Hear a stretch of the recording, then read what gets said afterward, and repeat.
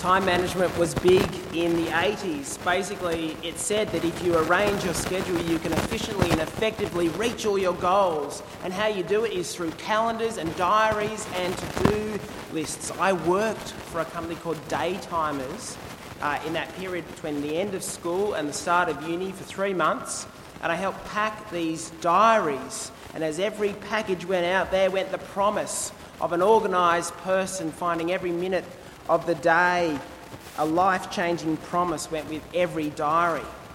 That was the 1980s, but in 2007 there was a paradigm shift.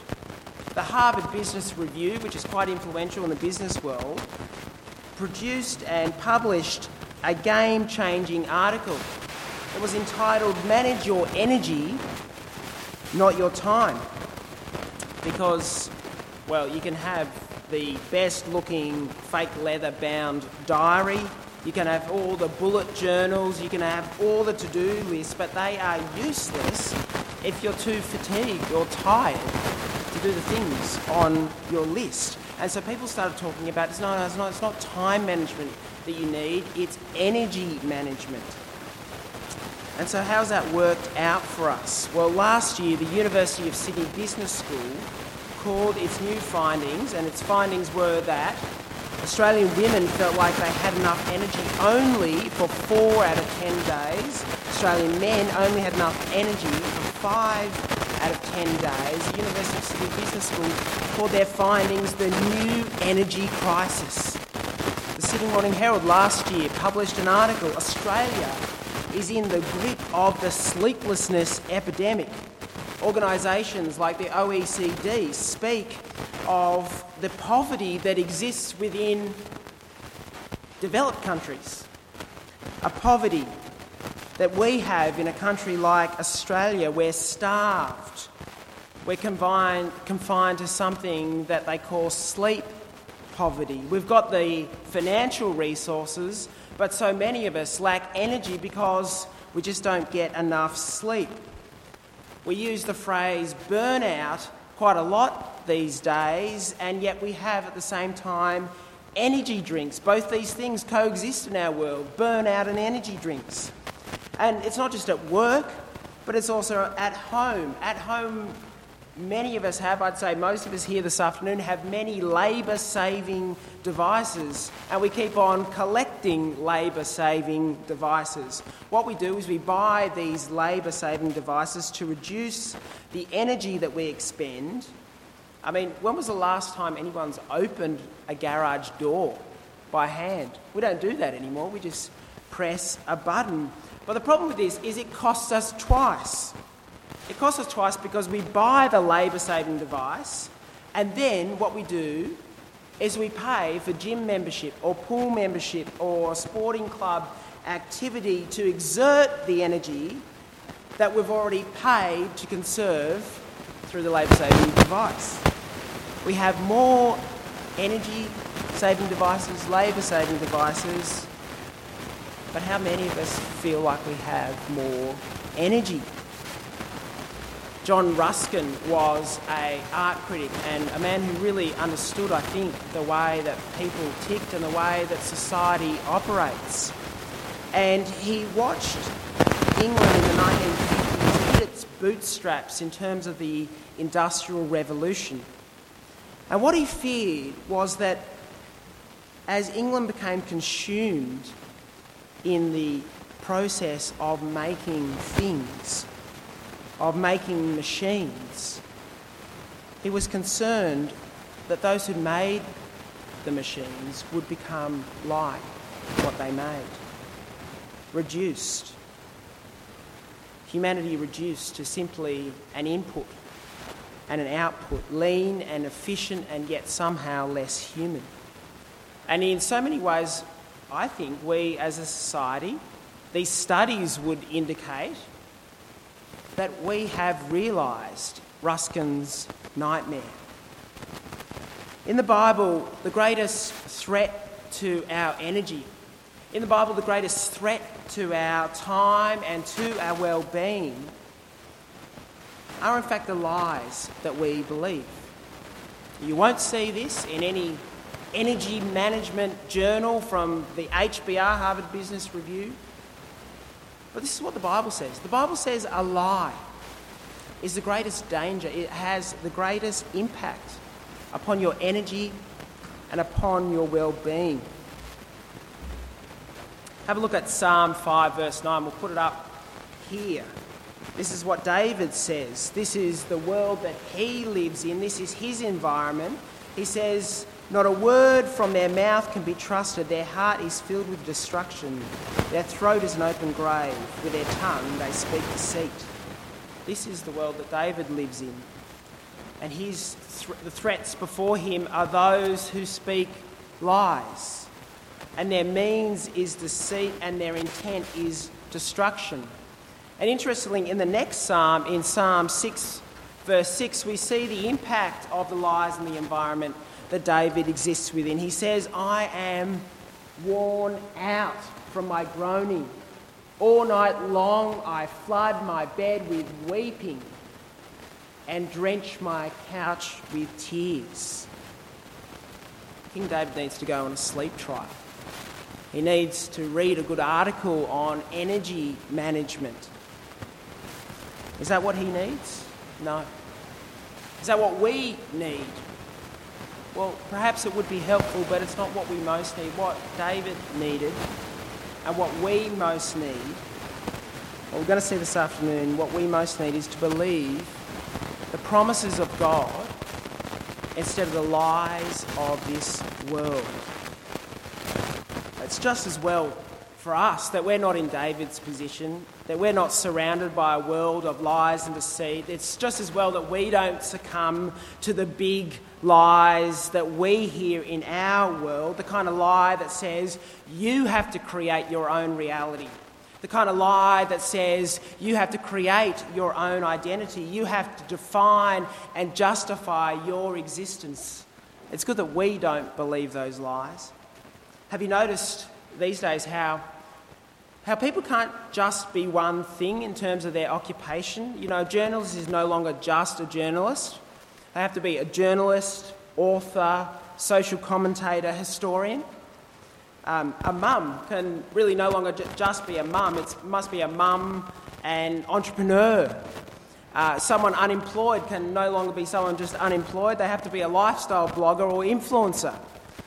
I was driving past through Double Bay yesterday, and there was a specialist doctor, and he was an ENT and plastic surgeon. And there was a man who's very clever. He couldn't just be an ENT specialist, he was also a plastic surgeon. Why is it that we feel this constant sense to enlarge the list of the accomplishments in our lives? Because we live in a world without God. That's why. And what we see in our world as people want to list their accomplishments and their activities and their achievements, what we see is an attempt to define who they are, to understand who they are and project that to the world outside of God.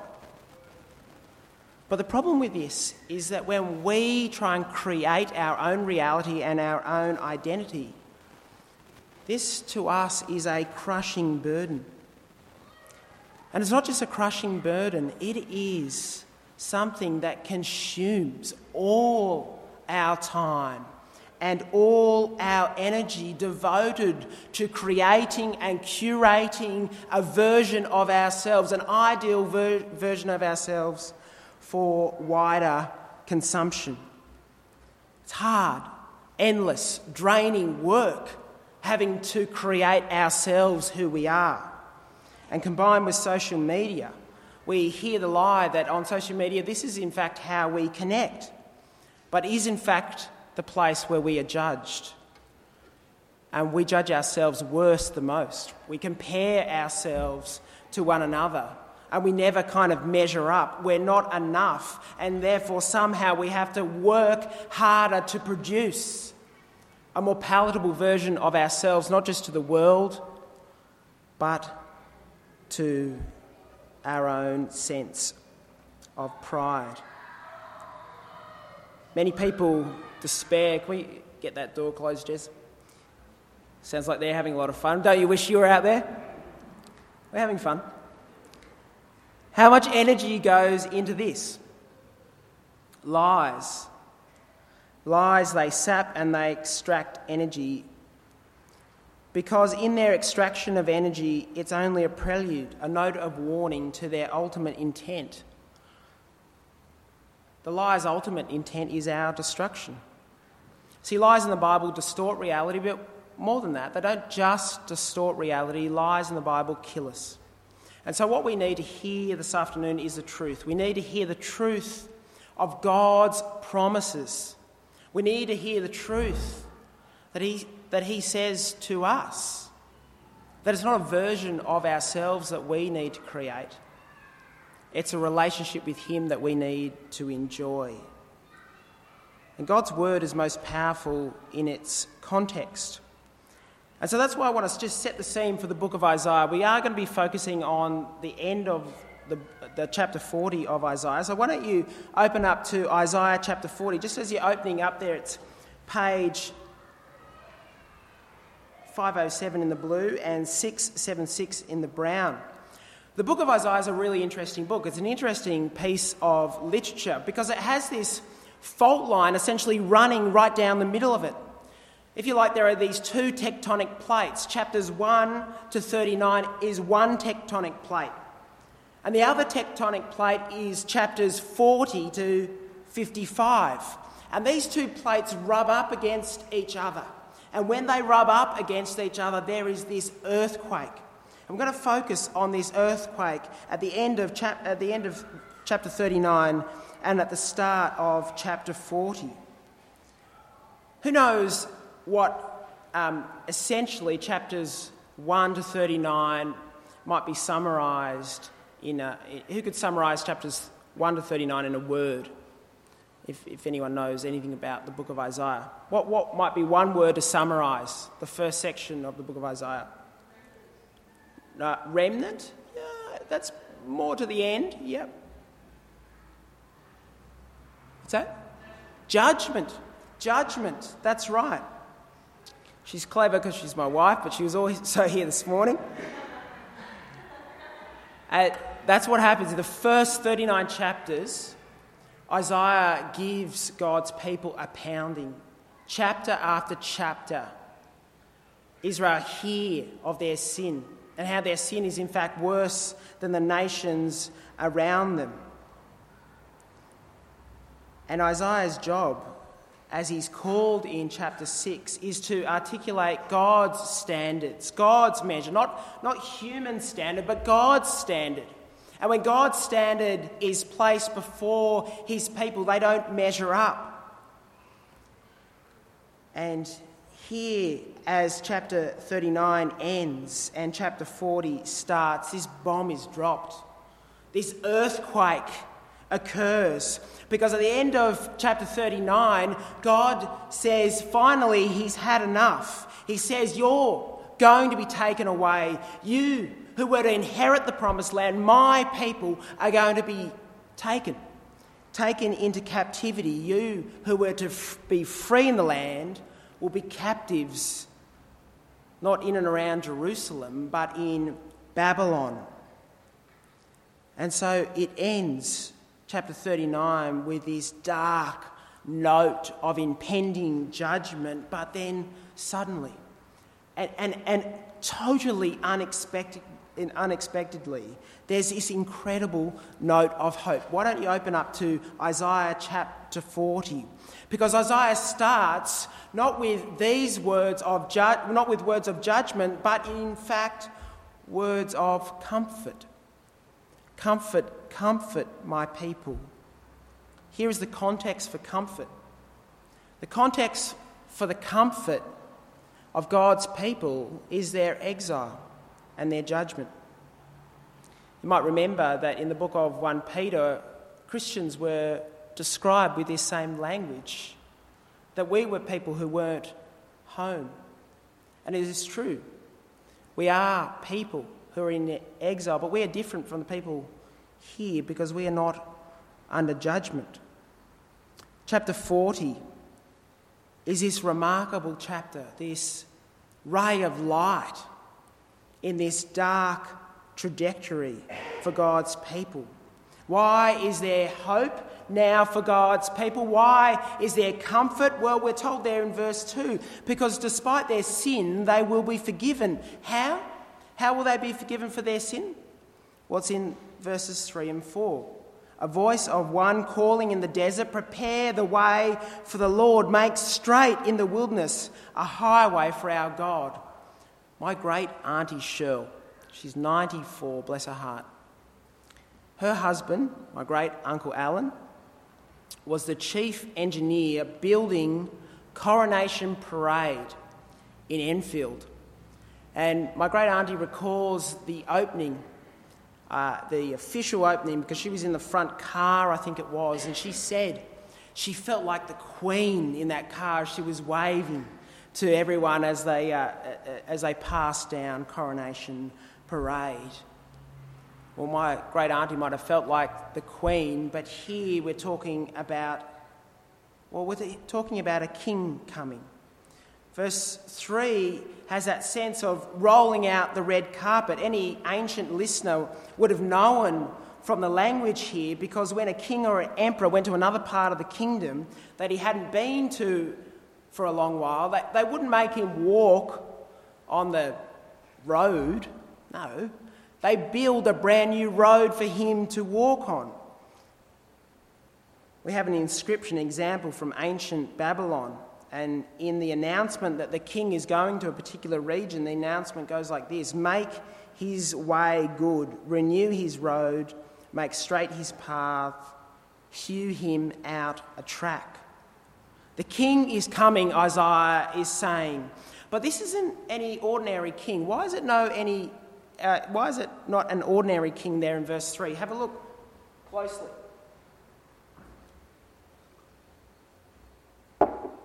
He's saying the king's coming, but it's no ordinary king. What kind of king is coming, or what is unusual about this king?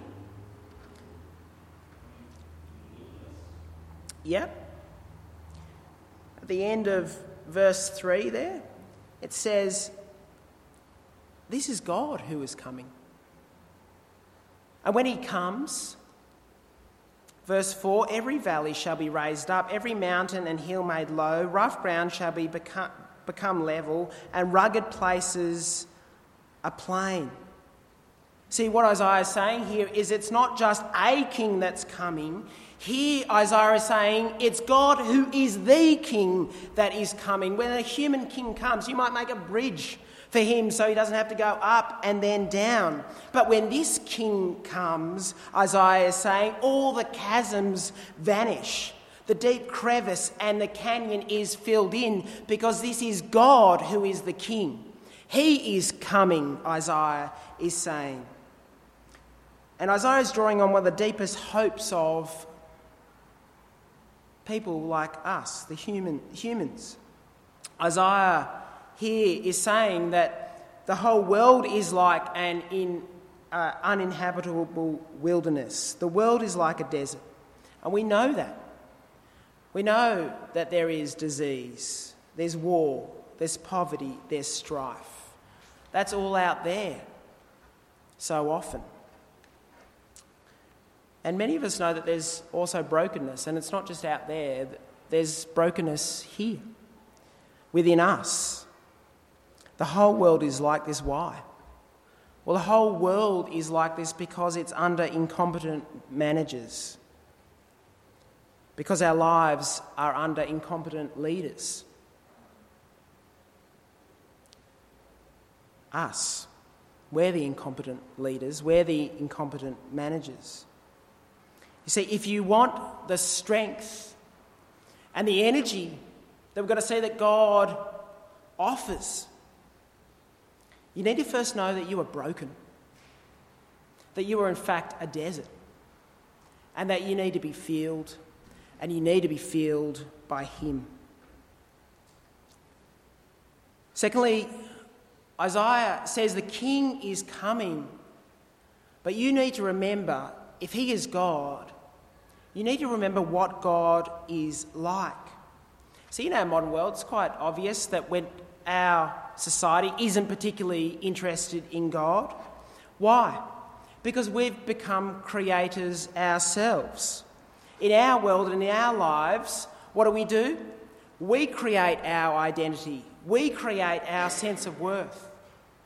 But if we think that, Isaiah wants to remind us that we are people are not creators. We are mere creatures who God has created. See, we do not create our sense of identity. God gives us a sense of who we are. And we almost, as we seek to create our own sense of identity, our own sense of worth, we do such a good job at it. It's so easy to believe the lie that we ourselves are creators. But Isaiah has a question for our society. He has a question for us, the same question that he had for the ancient world. It's there in verse 12 of Isaiah 40. He says, "Who has measured the waters in the hollow of his hand, or with the breadth of his hand marked out the heavens? Who has held the dust of the earth in a basket, or weighed the mountains on the scales and the hills in a balance?" Verse 15, "Surely the nations are like a drop in the bucket. They are regarded as dust on the scales. He weighs the islands as though they were fine dust." Verse 21, "Do you not know? Have you not heard? Has it not been told from the beginning? Have you not understood since the earth was founded? He sits enthroned above the circle of the earth, and its people are like grasshoppers." When we are creators of our own lives, we make ourselves big and we make God small. At least you can do that in your mind for a while. But yesterday, I felt like a grasshopper. I went for a swim with Mandy and we went to a beach in the eastern suburbs. It was quite rough. The waves were coming in at close proximity. And I felt very small. And then walking back to the car, you go up this steep incline above the beach, probably 50 metres above the beach. And there you see those same waves that made you feel so small. And those waves are the things that look small. You see the beauty of the ocean before you when you're in the surf and there's wave coming after wave coming. All you can do is focus on the wave that's before you. You see, His perspective is not just the wave that's in front of us. His perspective is the whole world that He has made. Our view as humans is inherently limited. All we focus on is the wave in front of us. Our view is local and individual, but God's view of reality is global and corporate. It's not just what's important to me or my family or my people. It's what's important to the whole entire world. Verse 21, "Have you not known? Have you not heard? Have you not been told from the beginning?" The reality is, for God's people, they knew who He was. They had understood who He was. But now for them, God seems hidden. Have a look there in verse 27.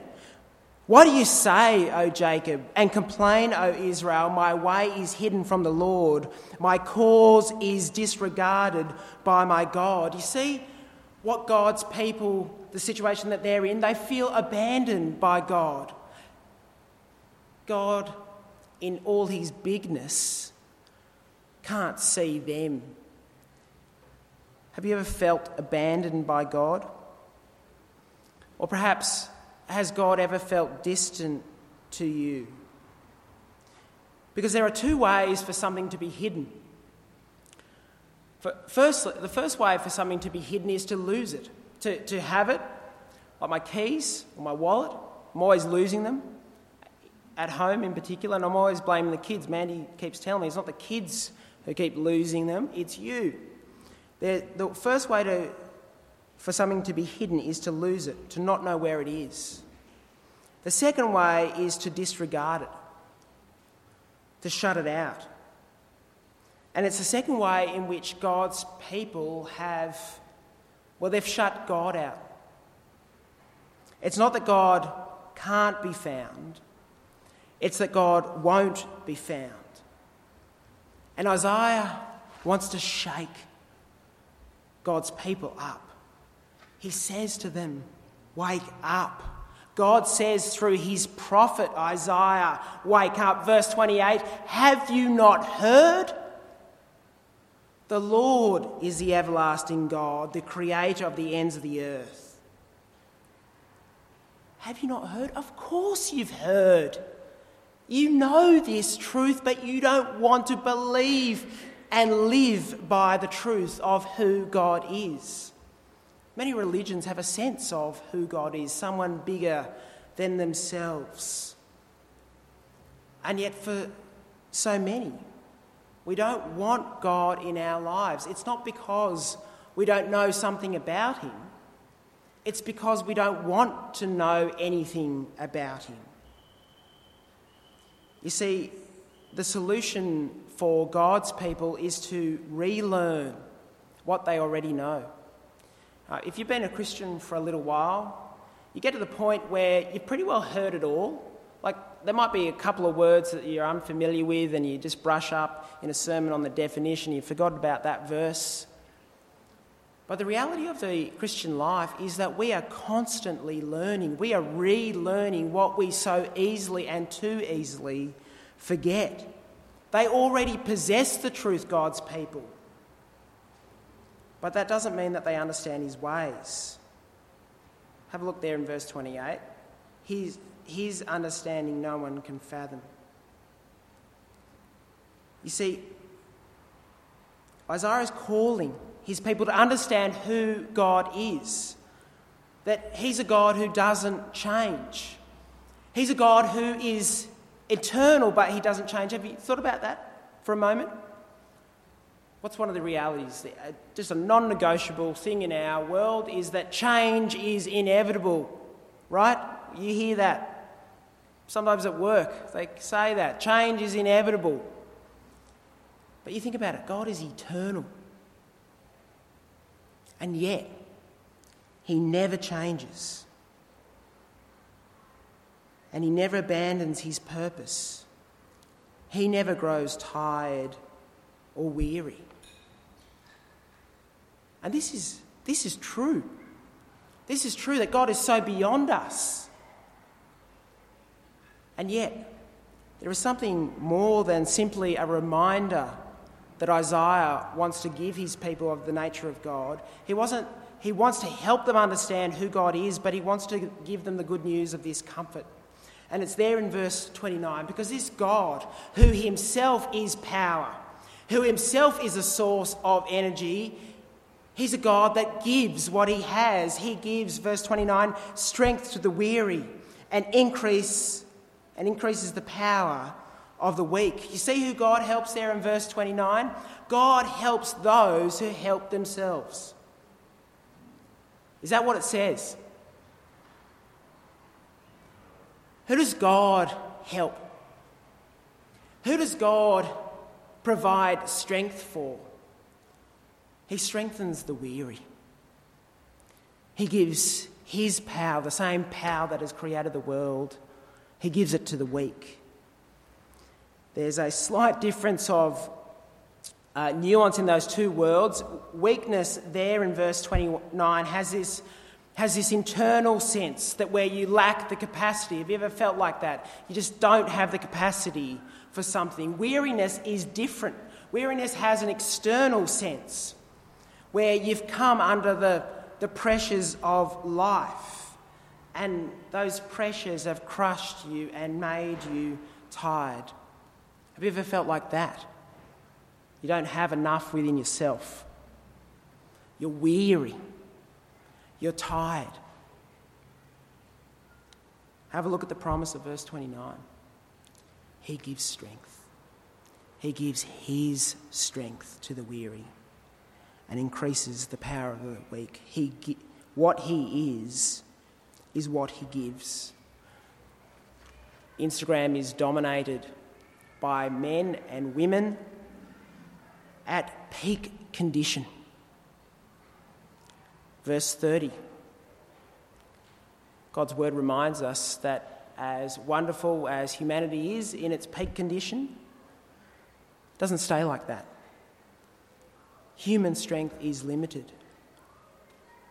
And so we are not to trust in ourselves. We are not to trust in others. No, verse 31, Isaiah calls the people to hope and to wait in the Lord. Have a look at verse 31. What are we to do? But those who wait, or sometimes translated as hope in the Lord, he will renew their strength. God's people are called to hope. Hope's such a lovely thing. You know, we don't do cross stitches much these days, but what I have seen in people's houses, and they're not particularly Christian or religious, but, timber cutouts of beautiful words like hope, up there on the wall. Have you seen that? Yeah? We like hope. It's a nice thing. But what's the difference between hope and optimism?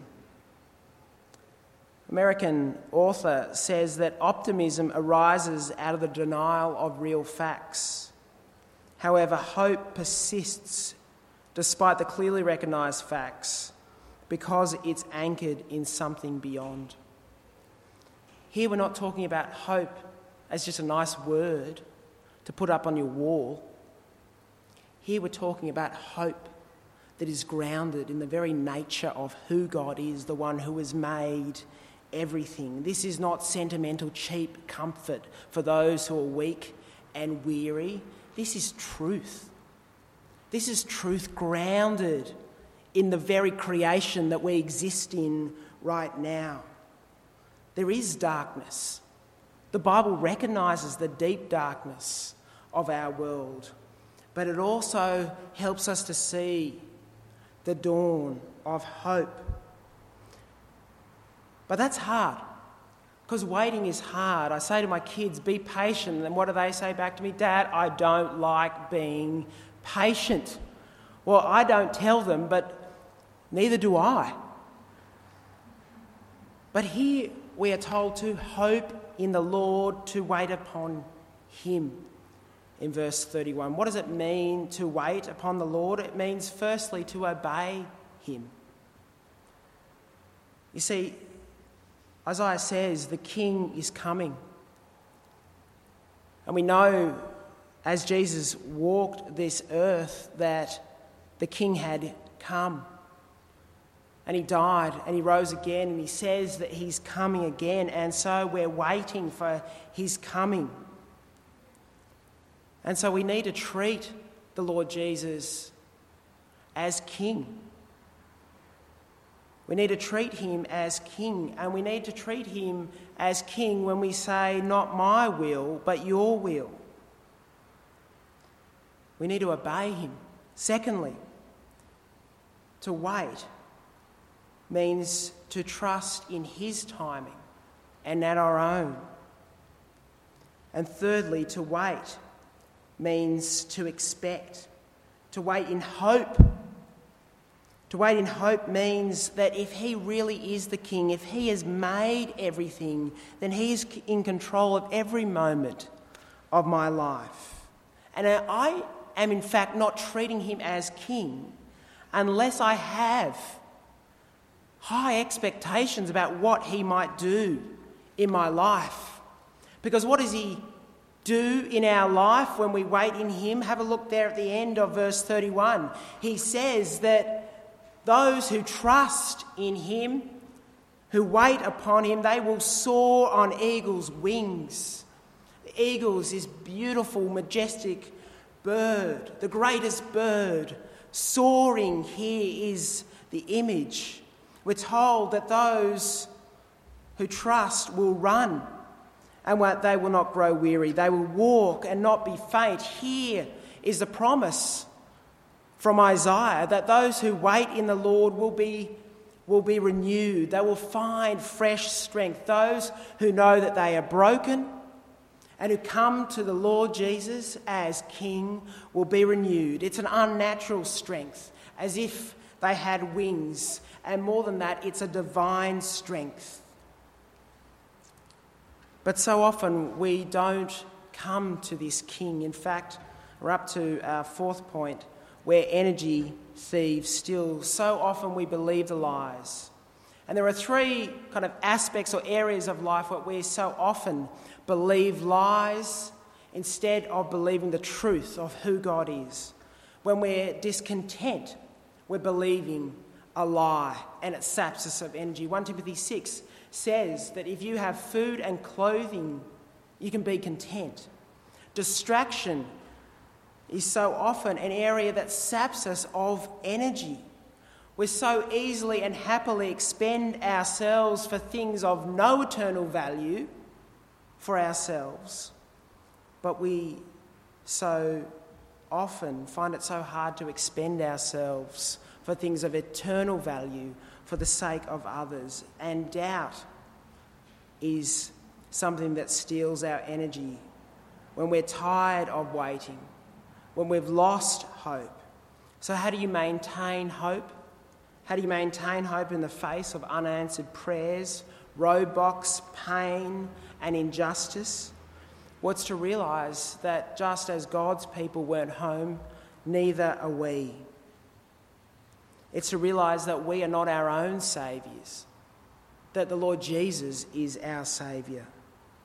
It's to realise that if you only hope in the things of this world, God promises very little for us. No, we need to be renewed, constantly coming back to him. This is the pattern of the Christian life. It's to exert ourselves and then to come to him to be renewed. And what are we renewed for? Well, here's where I'll close. If you pop up Colossians chapter 1, verses 28, we're renewed for the cause of gospel ministry. The Apostle Paul says that he proclaims the Lord Jesus, correcting and teaching everyone with all wisdom. This is his task. This is the call upon his life. And this is what the apostle calls us to as well. And how does he do this? Verse 29, to this end I labour, struggling with all his energy, which so powerfully works in me. You see, God is working in us for the cause of the gospel within our church, for the sake of sacrificial ministry. And when we labour and struggle, not on our own strength, God himself energises us with his energy. And so we need to be renewed. We need to keep coming to him, because the sacrificial service of God's people in this church is in fact our highest joy. And he will give us what we don't have, what we can't produce. And when he does, joy is the result. I was reminded this week as Mandy and I were listening to a sermon, we're driving along, a sermon by a man named John Piper. And in the sermon, Piper points to this parable that Jesus tells in Matthew 13. He says, the kingdom of heaven is like treasure hidden in a field which a man found and covered up. Then in his joy he goes and sells all that he has and buys that field. That's a wonderful reminder. It's a wonderful reminder of the treasure that God is. And Piper's point is, yes, there is treasure. But his point is that the parable does not teach that we signal the preciousness of the treasure by selling all that we have to get it. Piper says, no, it's far more radical than that. It teaches us that we signal the preciousness of the treasure by selling joyfully all that we have.